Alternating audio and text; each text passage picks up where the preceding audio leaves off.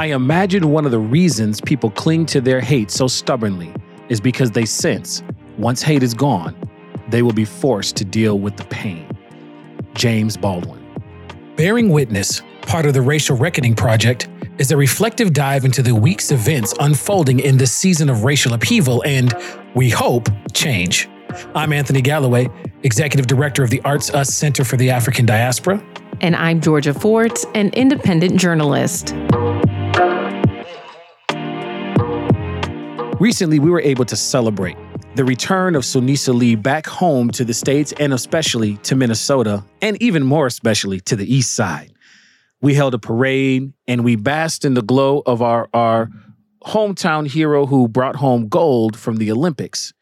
It's not lost on us that at the same time, of course, we also had to deal with the nation's reaction to what they expected to see out of Simone Biles. Now, the extraction of blood for the sake of representing the country is something that's not lost on us. In fact, it's the very subject of many of our conversations. Even throughout this week, as we see that legislatures are still pursuing the passage of restrictions on what we can teach and can say to our youth as we try to grow their collective consciousness, and also understanding that even at the state legislature, there are folks who would resist even policies that say, hey, you can't be an officer if you are affiliated with a white supremacist organization. There's a whole lot that we are continuing to battle as folks try to actually put the work to the ground of changing rules and legislation and systems around the reckoning that we thought would continue to go underway. But we are realizing now that they are not happening unchallenged. And so that quote from James Baldwin is so prescient to me right now as I think about and reflect on the week's news. So, Miss Georgia, as we connect on the week's news, I'm reminded of the fact that we are still in the midst of having to push change. What's come up on your radar this week? Yeah, Anthony, we're definitely still in this struggle for change. And one of the things that I've been paying close attention to is the redistricting that is underway. And we know that oftentimes the way that communities are districted can dictate what type of funding is allocated, what type of voting power, it controls so much. And so I've been paying close attention to how that whole effort is panning out. In addition to that, we are at this point where we are just weeks away from sending our children back to school. And the COVID cases among children are surging. 94,000 children in the last week have been tested positive for COVID. You have states like Arkansas that are running out of ICU beds for pediatric cases. And so the question, I think, at the forefront of many parents' mind is it truly safe for me to send my children back to school if they're under 12 and are not old enough to be vaccinated? I know this was a very important topic in our household recently as well. And I was reflecting in those numbers. Those numbers also show that just as last year when folks were choosing to distance learning, that the representation of folks of color in that population of folks, not only for children who are being infected, but the complications that happen around that are very disproportionate.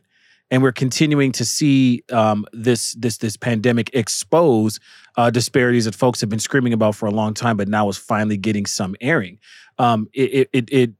We found out recently in a recent episode of Counter Stories that Representative Rena Moran, who's the first Black woman in St. Paul to serve in the legislature in that regard, is also the chair of the very powerful Ways and Means Committee, has required through that committee that every omnibus bill, every financial bill that comes through that committee, in order for it to be heard, has to have some kind of statement that examines the race equity implications. Huge fight, got it through. I just found out recently that is the case for that committee and several others. So that begs the question, as we look at these disparities and the effects of these, what are some of the decisions that you see folks starting to make as a result of what you just described? Well, I think people are in some way sitting back and waiting a little bit longer to see if anything is going to change. We know that every day there's updates on COVID, on the number of cases, vaccinations, all of that. And so I think some people are anticipating potentially another shutdown. I also think that parents are exploring alternatives. We've had conversations about homeschooling. We've had conversations about, even in our own household, instead of sending our kids to preschool, hiring a nanny who would come into our home because it would be less exposure than sending them into a classroom full of 20, 30 other kids who are also not vaccinated, right? So I think there's a little bit of this hurry up and wait. People are anxious, and trying to do what they can to prepare, but also hoping that leadership makes the best choice.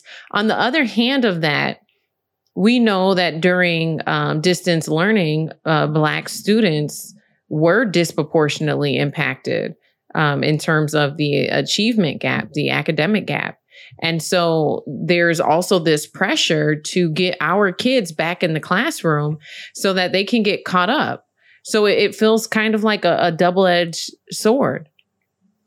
There's also a rise, and it's one of the things that has been a result. It seems like a result. It may be coincidental as well, but it seems very much to be in response to, there's a lot of programs that are popping up that are starting to be unapologetically in support of the needs and the psyche of people of color.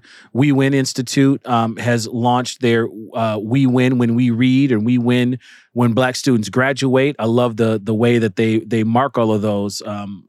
Titilayo Bidiako is doing amazing work over there. And we see at the Center for the African Diaspora, there's many different programs that are actually building up to try to service the needs of Black children outside of the school context. And they're having to contend with the resurgence as well, because it seemed like there was a light of offerings that was about to be available. Not about to be, they still are going to be available, but they're going to have to contend with the same issues around how do we keep kids safe, especially populations that are overrepresented with the complications that COVID brings out. I'm also seeing a proliferation at the same time of the continued misinformation that goes out there. The quote unquote breakthrough, the breakthrough sickness in vaccinated folks. I mean, we're still talking about a vaccine that is 99.35 or something like that percent effective, right? So the breakthroughs that we're actually talking about are very small. They're very, very short, but folks are showing real concern and fear. I'm in the process of recording PSAs, and folks, I'm seeing a rise in a number of people who are showing wariness for the vaccine for continued misinformation, in addition to other kinds of misinformation. And so all of this is coming into a school season where we got to go back into the schools, still battling some of the same things we were battling when the pandemic hit. And I'm assuming it's going to continue to happen with the responses to the continued trials that have to come. They're still in that season of having to battle all of that. Yeah, I think the misinformation has largely contributed to the skyrocketing in the numbers that we're seeing here. Unfortunately, in Tennessee, there was a school board meeting that was basically shut down by protesters who refused to accept that there may be a potential of a mask mandate in their district. And so much so that they followed a doctor who was there to share information based on science, based on medicine. They followed him to his car and threatened him. And so we're continuing to see this constant rhetoric that goes against what the CDC and the World Health Organization is informing us about in terms of the vaccination and wearing masks. So how do you combat that?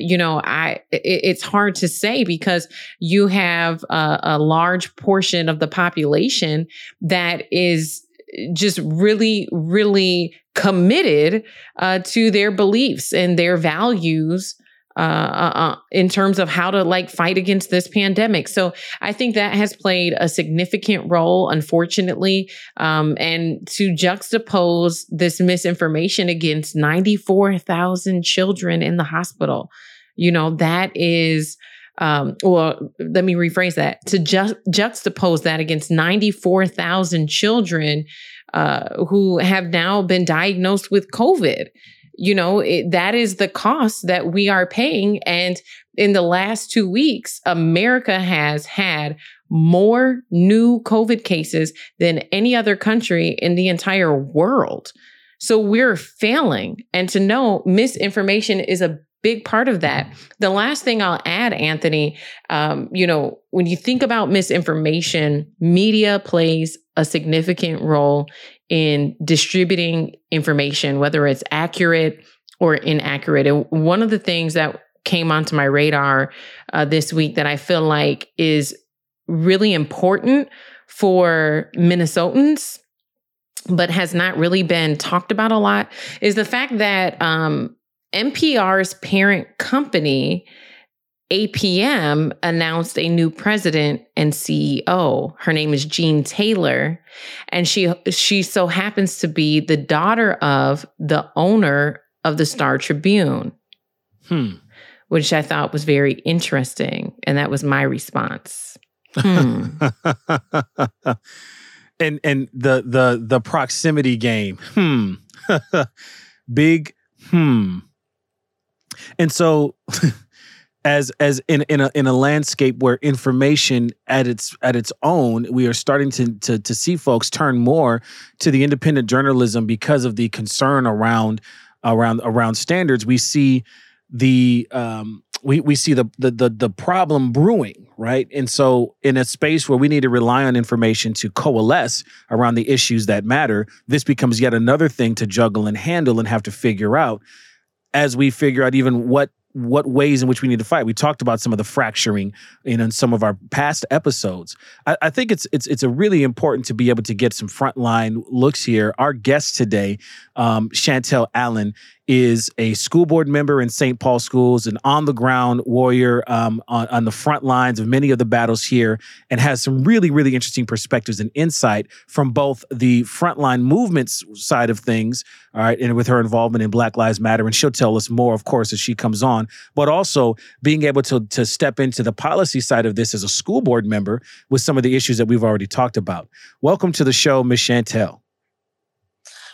Yeah, thank you for having me on. I appreciate this, to be amongst such philosophers. This is amazing. Well, I guess I'm on the philosopher side. Miss Georgia regulates many, many, many different hats, from independent journalist to philosopher to documenter of the movement.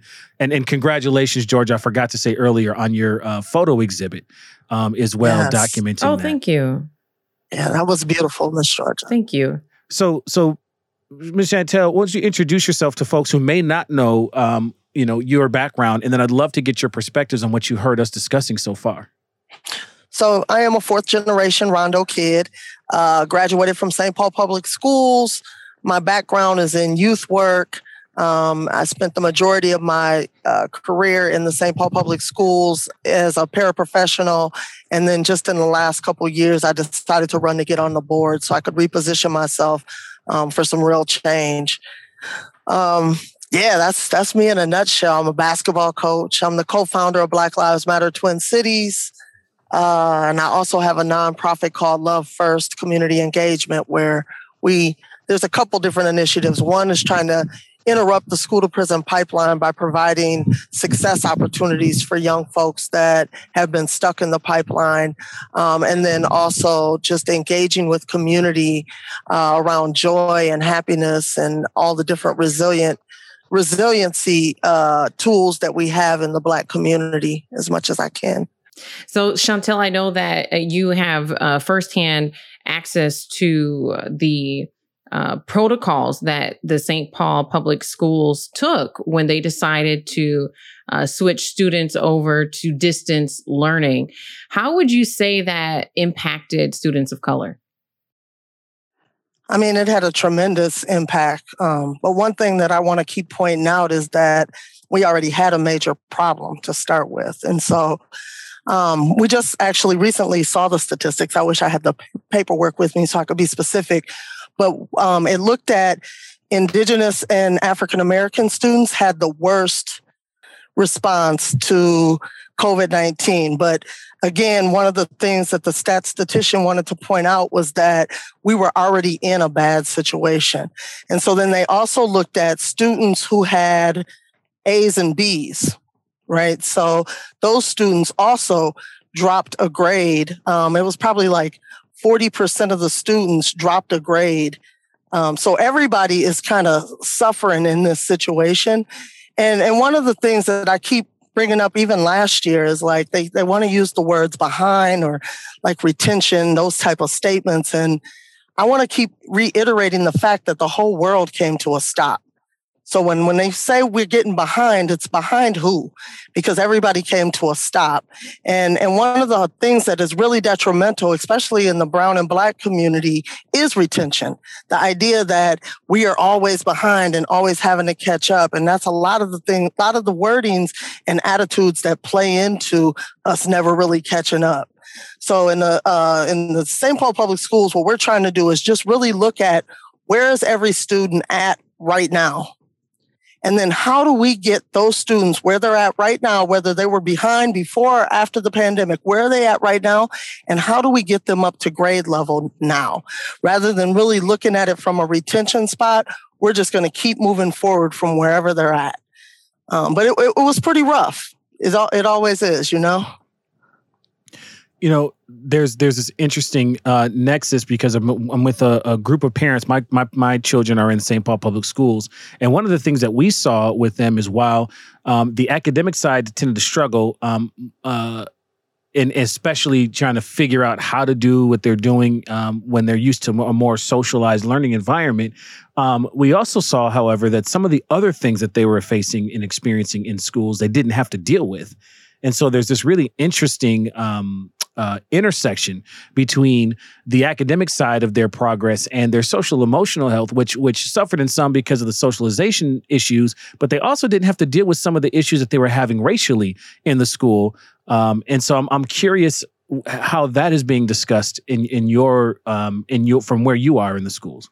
Well, that was in the report also, and it did talk about how African American parents did bring that up quite often, the fact that their students didn't have to encounter microaggressions in the classroom and how that allowed them to show up their whole selves.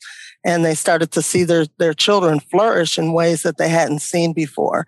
Another thing that I like to bring up is like, although they're not meeting specific academic standards week by week or month by month because they were stuck in this pandemic, young people are brilliant.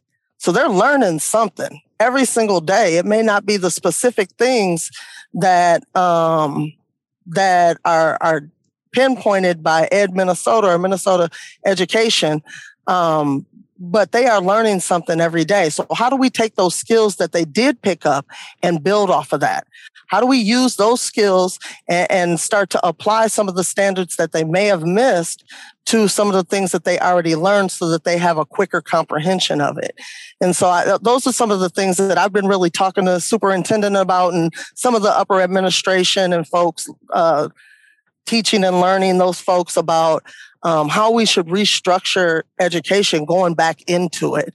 Another thing I also want to bring up is St. Paul Public Schools did become an accredited online school. So everyone does have the option of not distance learning. It's different. It's strictly like online school where there's teachers that are online teachers, and there's structure and that kind of thing. So our students are getting that type of opportunity to do that, because there are some students that thrived in that environment.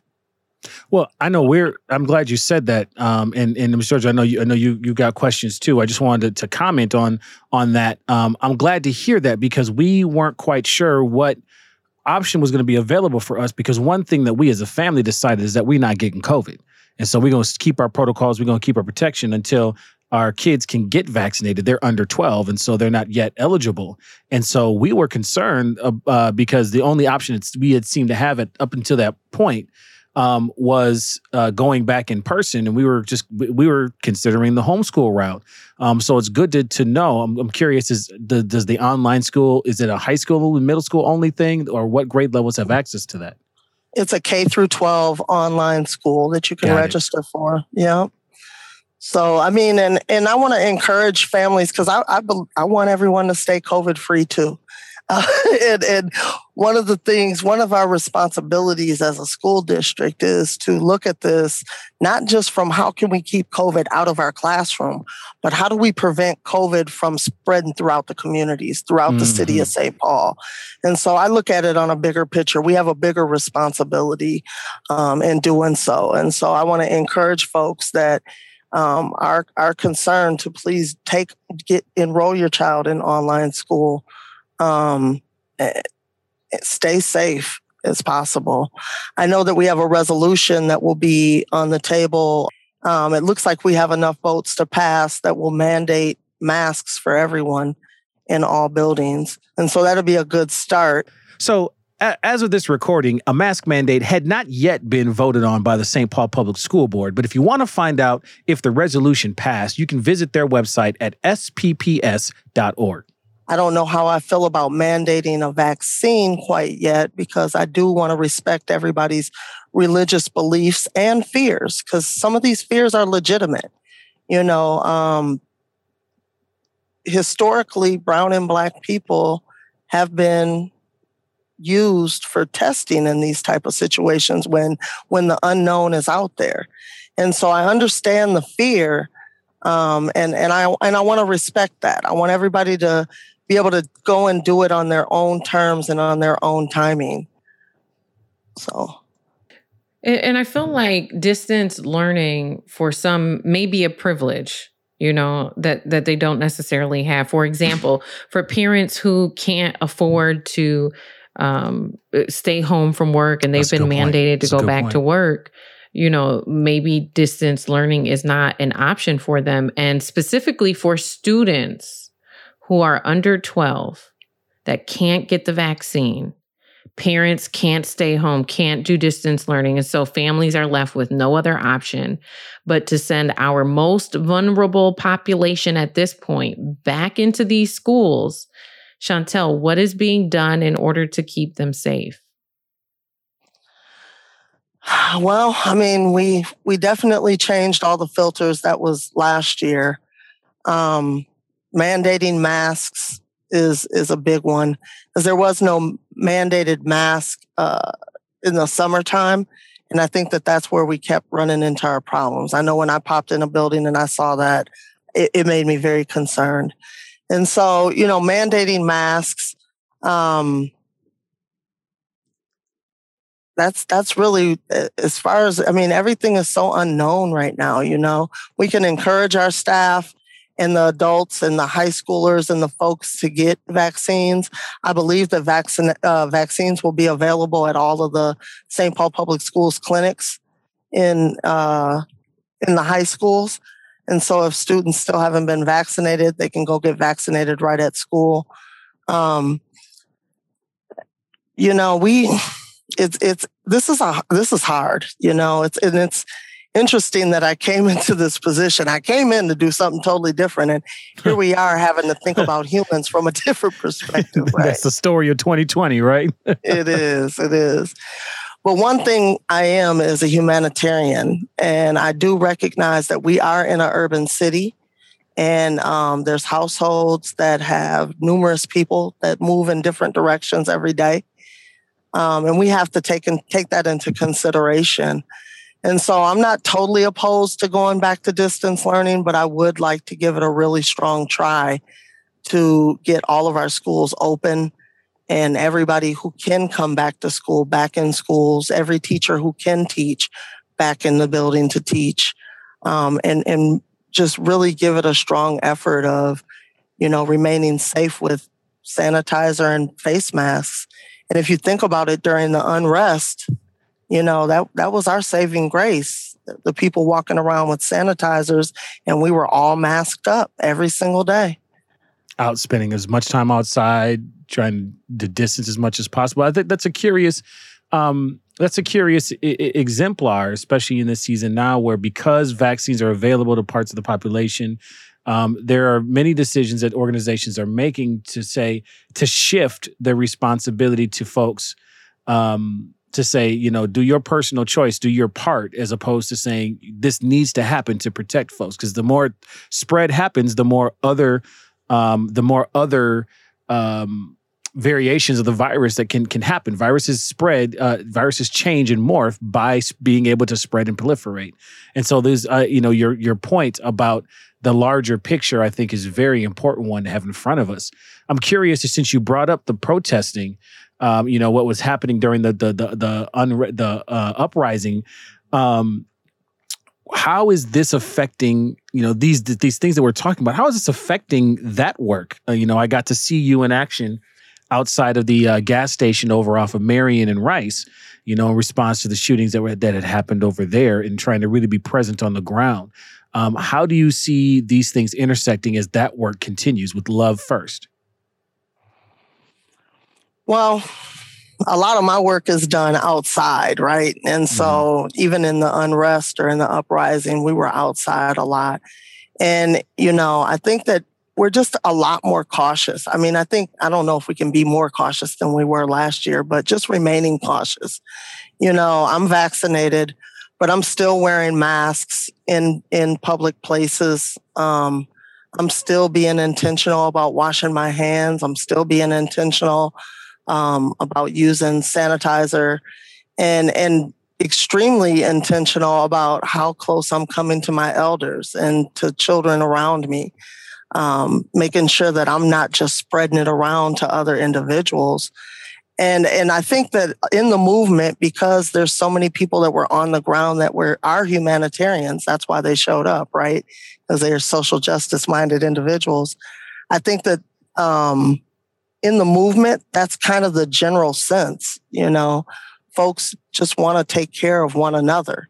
We want to take care of everybody around us and family members and such. And so it becomes just a natural response to continue to do the work, because the work still needs to get done, but also continue to be extremely cautious in the process.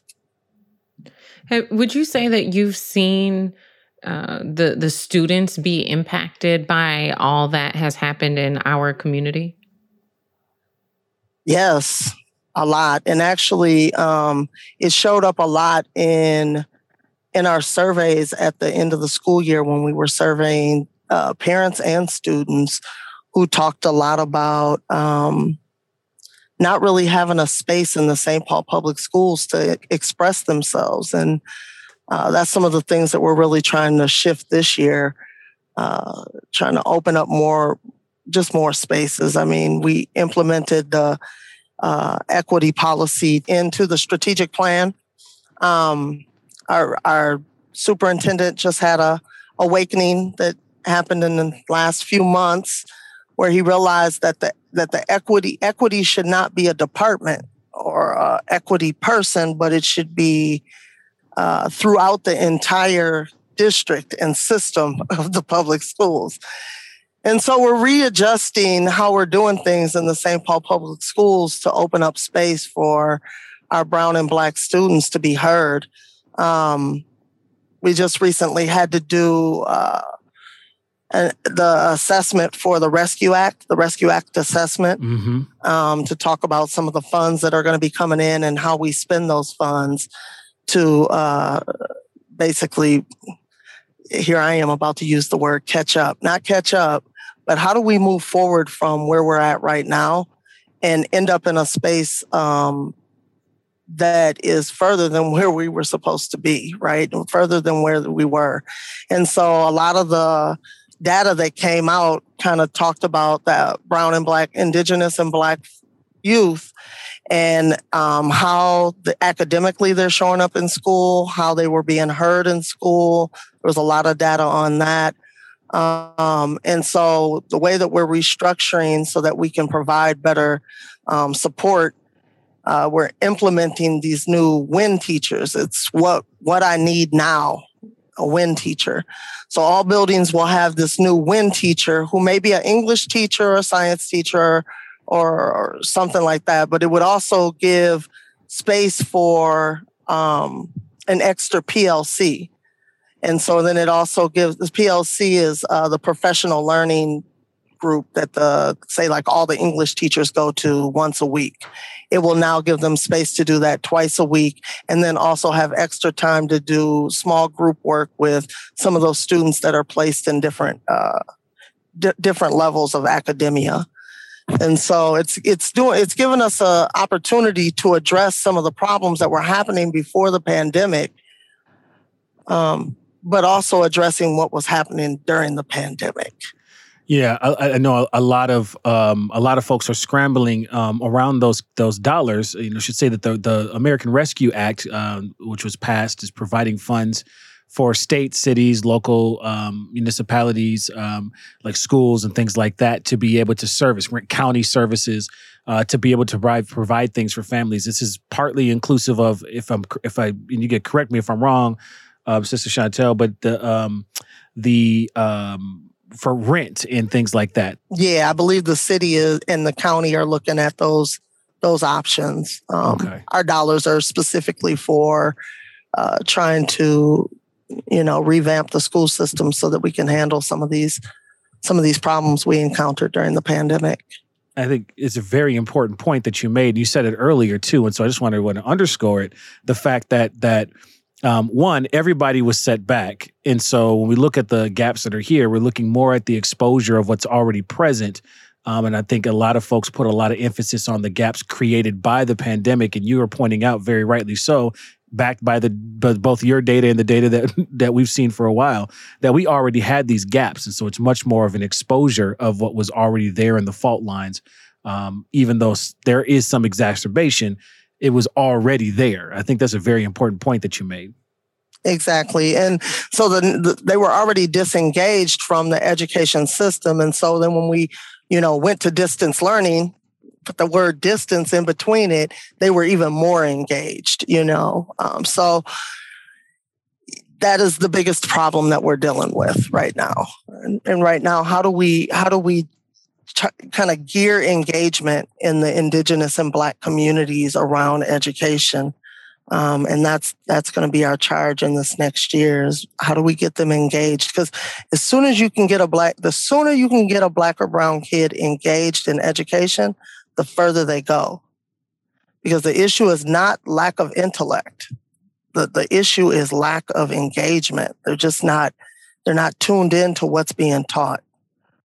And when you look at that engagement, would you say that there are certain tools or resources that you found to be more effective? For example, I know a lot of people emphasize the importance of arts programming within the schools because it is such an effective tool for engagement. Are there tools or resources that you found in your career to be successful with increasing that engagement? I mean, yeah, music and arts are always really high on the list, but the easiest one is to give them their culture. And that doesn't matter who you are, whether you're Indigenous, Black, Asian Pacific Islander. It doesn't matter. If you sit down and you start to talk about the lesson or the standard from the perspective of their own culture, then they get it, and that's what's really been lacking in our school system for all of these years, forever.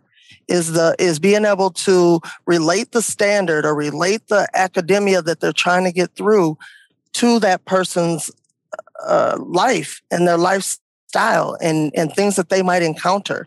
And so I think that's going to be the biggest part, is really trying to make it relevant, try to make education relevant to every single culture, which is hard because we speak 144 languages in the St. Paul Public Schools. But we can definitely do a bigger dive, because if we're disengaging Indigenous and Black kids, we've been here, Indigenous people have been here long before this even started, right? So Dakota was spoken 10,000 years before the first white settlers arrived. I knew you knew that. I knew you knew the exact stat, but that's exactly my point. So, you know, it's one thing to say we don't understand the culture of the Asian Pacific Islanders. They've only been here 60 years. We don't know the history. We haven't dug in. And that it's easy to say that, I guess, because I've only been here 47 years and I know it. So, but either way, it's easy to say that. But how do you say that you don't know or you don't have the tools to engage Indigenous folks? How do you say that you don't have the tools or you don't know how to engage Black folks in America? It's just not okay. And so I struggle with the idea of having, and I'm using quotes in my right now, an urban teacher, right, who doesn't have those tools in their pocket. I struggle with those teachers because our district is made up of 33% African American, 34% Asian Pacific Islander, and then there's still percentages of Indigenous folks, Latinx folks, you know what I mean, African migrants, all of those folks. So we only have barely 20% white American culture in our St. Paul public schools. So for the curriculum to be targeted in on that is almost absurd. Well, you just went there, and so that particular the learning that reflects the self, right, that puts it into our own context, but also I think one of the things that you're getting to is that it also honors, right, to have a child grow up and when you ask them the question, you know, who made the world what it is, and the answer that they give to that question doesn't include anybody who looks like them or comes from their community, that's problematic because every culture on the planet contributed to the advancements of this nation, and many of them are not taught or passed through. And you know, I'm just curious because school districts across the country, let me just ask this again. School districts across the country are facing pushback from communities who feel like, given what you just said, who feel like somehow what you just described is some type of indoctrination that should be resisted and banned, even in the curricular spaces. Are you encountering any of that pressure in the St. Paul schools? Not yet. I just had to check. It will come because we have had, you know, where we've, when we changed Linwood Monroe School. Oh, that's my children's school. Yeah, now it's Global Arts Plus. And I definitely, during that time, I was actually running for office and I encountered quite a few folks who felt like we were trying to change history. Now we're on the brink of changing Ramsey Middle School's name this fall. And so I'm sure that will kind of stir up some more of that conversation about changing history. And it's not so much that we're changing history. We're not going to ignore Alexander Ramsey. We know that he exists. We're just going to tell the truth about who he was. Right. You know, go ahead. Yeah, he was a man who committed genocide in this space. And you know, he then had the largest lynching in the country on December 26th, which he attempted to do on December 25th on Christmas. And attempted to hang 500. The first list that was sent to Abraham Lincoln was 500, and they had to negotiate down to the 38 plus 2. Wow. Yeah, see, so, I mean, when we look at individuals like that, we have to acknowledge the fact that there's something wrong with that. Because if we continue to uplift someone who does that, then there's people in the world that see that as what they need to be. And it's time for us to start moving in the opposite direction away from evil. It's time for us to start moving towards love. And that is uplifting something that was unbelievably evil. And so we have to get rid of those names. We have to get rid of Patrick Henry. We've got to get rid of, we had to get rid of Linwood Monroe. I'm really thinking real hard about Washington, and I know he was the first president, and I'm not saying we're going to stop calling him the first president. I just don't know if that school should be named after him. I mean, he had slaves, and are we going to continue to uplift these people who oppressed and created this system for us. I don't think that's okay. Yeah, and I was going to say, I think that you raise a very valid concern. I mean, when you think about a school being named after someone, I mean, that's legacy. That is one of the highest honors in a community, in neighborhoods, that one could receive. And for your name to be in the mouths of, intergenerational, bodies of people, generation after generation, like, you're remembered. And so it says a lot about our culture and our society if we continue to put people on a pedestal who have, as you said, committed evil acts of hatred.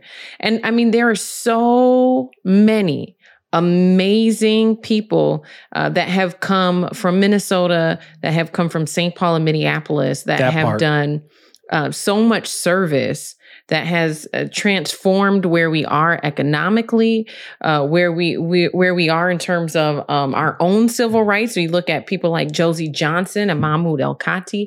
There are people in this community that we could uplift who I think are much more deserving. Absolutely. And I mean, Washington High School is predominantly Asian Pacific Islander, and Chair Marnie Zhang was actually a graduate of that school. So now imagine if the name Marnie Zhang was on the front of that building. Hello. And the pride that would give all of those young people. And then what they would do is they would dig in and try to find out who is this Marnie Zhang. And when they start to see the individual that she was, the person the way that she gave to the community, the way that she loved on the children, not just here in St. Paul, but she loved on children in Minneapolis too. The way that she gave herself, though, to community, I think it would really change how people saw themselves learning in that space, because they'd be learning for a purpose. There's so much we can go into that. It's well, just for folks who are listening who may not know, and you had to hit me right in the heartstrings. Thank you, Sister Chantel, because you do that every single time we talk. But Sister Marnie Zhang was a Hmong community leader, school board member in St. Paul, who died early on. Sorry, I just got to take a pause. I'll never forget conversations with her about her vision for children in our school, and I was a proud supporter of not just her campaign but also her work. And man, that just hit me. But we lost her to COVID. And too soon. She was our age. She was our generation, right? And so early on to COVID. And so, the community hurt and pain, but also the beauty that comes with the community being able to name for themselves. I love, Georgia, how you brought that into the mix. There are so many other possibilities that are there. I know Ramsey Middle School in Minneapolis went through their name change, and they did it with youth leading a community discussion about, let's generate some new names, given the fact that our namesake of our school once wrote and put out in publication that the state reward for dead Indians has increased to $200 for every Redskin sent to purgatory. This sum is worth more than all of the Indians east of the Red River are worth. I mean, this is problematic history. This is beyond problematic history. This is going to a school every day that for our indigenous families okays or cosigns their own genocide. We just can't have that. But the process that they went through to change the name was community focused. It was led by youth, and it led to a beautiful renaming of that school to Justice Allen Page School. It was powerful, and we can do that. That is possible. That is not an uphill battle. No, not at all. Not at all. And I agree. And then, now you're bringing up the Justice Allen Page, and the work that he's doing is amazing with the amendment. Really just putting the pressure on it. So I don't have the amendment in front of me, but basically it's a state amendment. And right now the amendment says that the state of Minnesota only needs to provide adequate education. Adequate is the main word in there. And one of the things, 2 words that he's going to change that really is putting some fire into educators is that the state will prioritize in giving every single child a quality is the key word there, quality education. I'll read the statement for you. The Page Amendment makes quality public education a fundamental right for all children in Minnesota. It says the state constitution currently guarantees children access to an adequate system of public education. The Page Amendment, named for the chief architect, former Supreme Court Justice Ellen Page, will make quality public education a paramount duty of the state. Public schools will be expected to fully prepare every child with the skills necessary to participate in the economy, our democracy, and society. It's huge. Powerful. And when he first came with it, there was a lot of folks that were scared. They were fearful. They were against it. But how can you be against quality education for all students? How can you be against that, And here we are, right? And so one thing that I see is shifting is school districts are coming up with these individualized teaching plans. It's kind of like an IEP. So, the individualized education plan for students who have special ed services to ensure that they get everything that they need. Now they're starting to create these individualized teaching plans. Starting if your child goes to preschool at 4 years old, they start the plan there. And every year they revisit that plan. They revisit it with the parents. They revisit it with the student. And then they continue to build on it so that every single student is definitely being looked at as an individual for their individual skills. And the school district is actually partnering with the parent to build those skills, to grow that child into an adult that everybody can flourish. Just allow the child to flourish, to be honest with you, in public school systems. And so they're making those adjustments now. They're trying to hurry up and get out the way, but I don't know if that's going to be enough. I really believe in making it part of the Constitution. Because we can make practices now and we can make policies now, but somebody can come right behind us and just change those practices and policies. But if we put that in the state constitution, everybody has to make an adjustment, and it has to sit there until somebody comes behind that and changes it. Well, I'll say that it is very inspiring to be in community with you as you champion the school to success pipeline, and as you continue to fight for more equitable education opportunities for our children, it really gives me hope, and it, as a parent in this community, also restores my faith in the systems here, because for some parents, when you look at those disparities, you look at the literacy rates, it can be very disheartening and discouraging. Yeah, Tish Jones, I think, really got my mind moving with a poem she did called Tracks.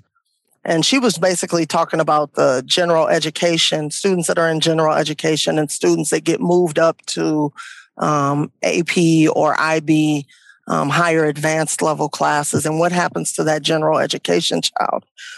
But as I was working in the special education realm, I started to examine what's happening in that area. And there's a high level special education track for students who are usually just diagnosed because of behavior, but not because of intellect. But yet, because they're in a special education class, the literacy is moving slow, because they're in the classroom with folks who may have delays, right? And so everything's moving slow, so they end up behind. Then also there's the students who can kind of teeter out of there and move into general education by middle school or high school, but they're in that lower than gen ed track. So they go to a lower level reading class, lower level math class, but it's still a regular high school credit class, and they graduate in those lower level classes. Those two tracks have absolutely nowhere to go. If you're on the autism spectrum, then you can go to Focus and Beyond. But if you're just a high-level special ed kid who's been misdiagnosed, you don't graduate out of high school with skills that can get you through community college. If you're in a lower ed level gen ed track, you will not be able to survive in technical school. And so we have to figure out, how do we start to restructure our school system so that we can provide opportunities, one, for those that are stuck I call those being stuck in the pipeline. Those that are being stuck in the pipeline right now. And then how do we sever that pipeline by making literacy engaging enough that all students are not just falling into those tracks naturally, or put into those tracks. And so that's one of the biggest things that I'm really trying to do in building the School to Success pipeline, provide more tech classes in schools and skills so that those students that are stuck in that pipeline can graduate out with a CDL license or graduate out with some coding skills so they can build websites. Those are some of the things that will take them from poverty to a living wage. And I think that's important. You know, Sister Chantel, we've only scratched the surface of our conversation on the education side, and we haven't gotten a chance to really dive into here as we close up. The boots on the ground that you provide. I mean, you're there in frontline and protest. You're there organizing. You know, you often see you and Sister Nakima and so many other folks who are helping to organize the demonstration site on the ground. And so we've got that whole side of your work to talk about. So we got to have your back. There's just no way about that, because we got to reconnect there. But one of the things that we always close our show out is by checking in with folks to say, how are you being you in this moment? So not what are you up to or what are you doing, but how are you? How is Sister Chantel being Sister Chantel in dealing with this current reckoning that we are having right now, or attempting to have right now? And we'll start with you. Just being intentional about self-care, being intentional about when things start to feel a little too overwhelming, taking a long drive somewhere, clearing my head, so that I can recognize that a lot of these problems can be solved. It's just going to take a lot of work, and it's going to take more work than just, a month's worth of work or a year's worth of work. This is a marathon, and I'm probably going to be doing this work for the rest of my life. So when I need to take breathers, just take the breathers, because the work ain't going nowhere.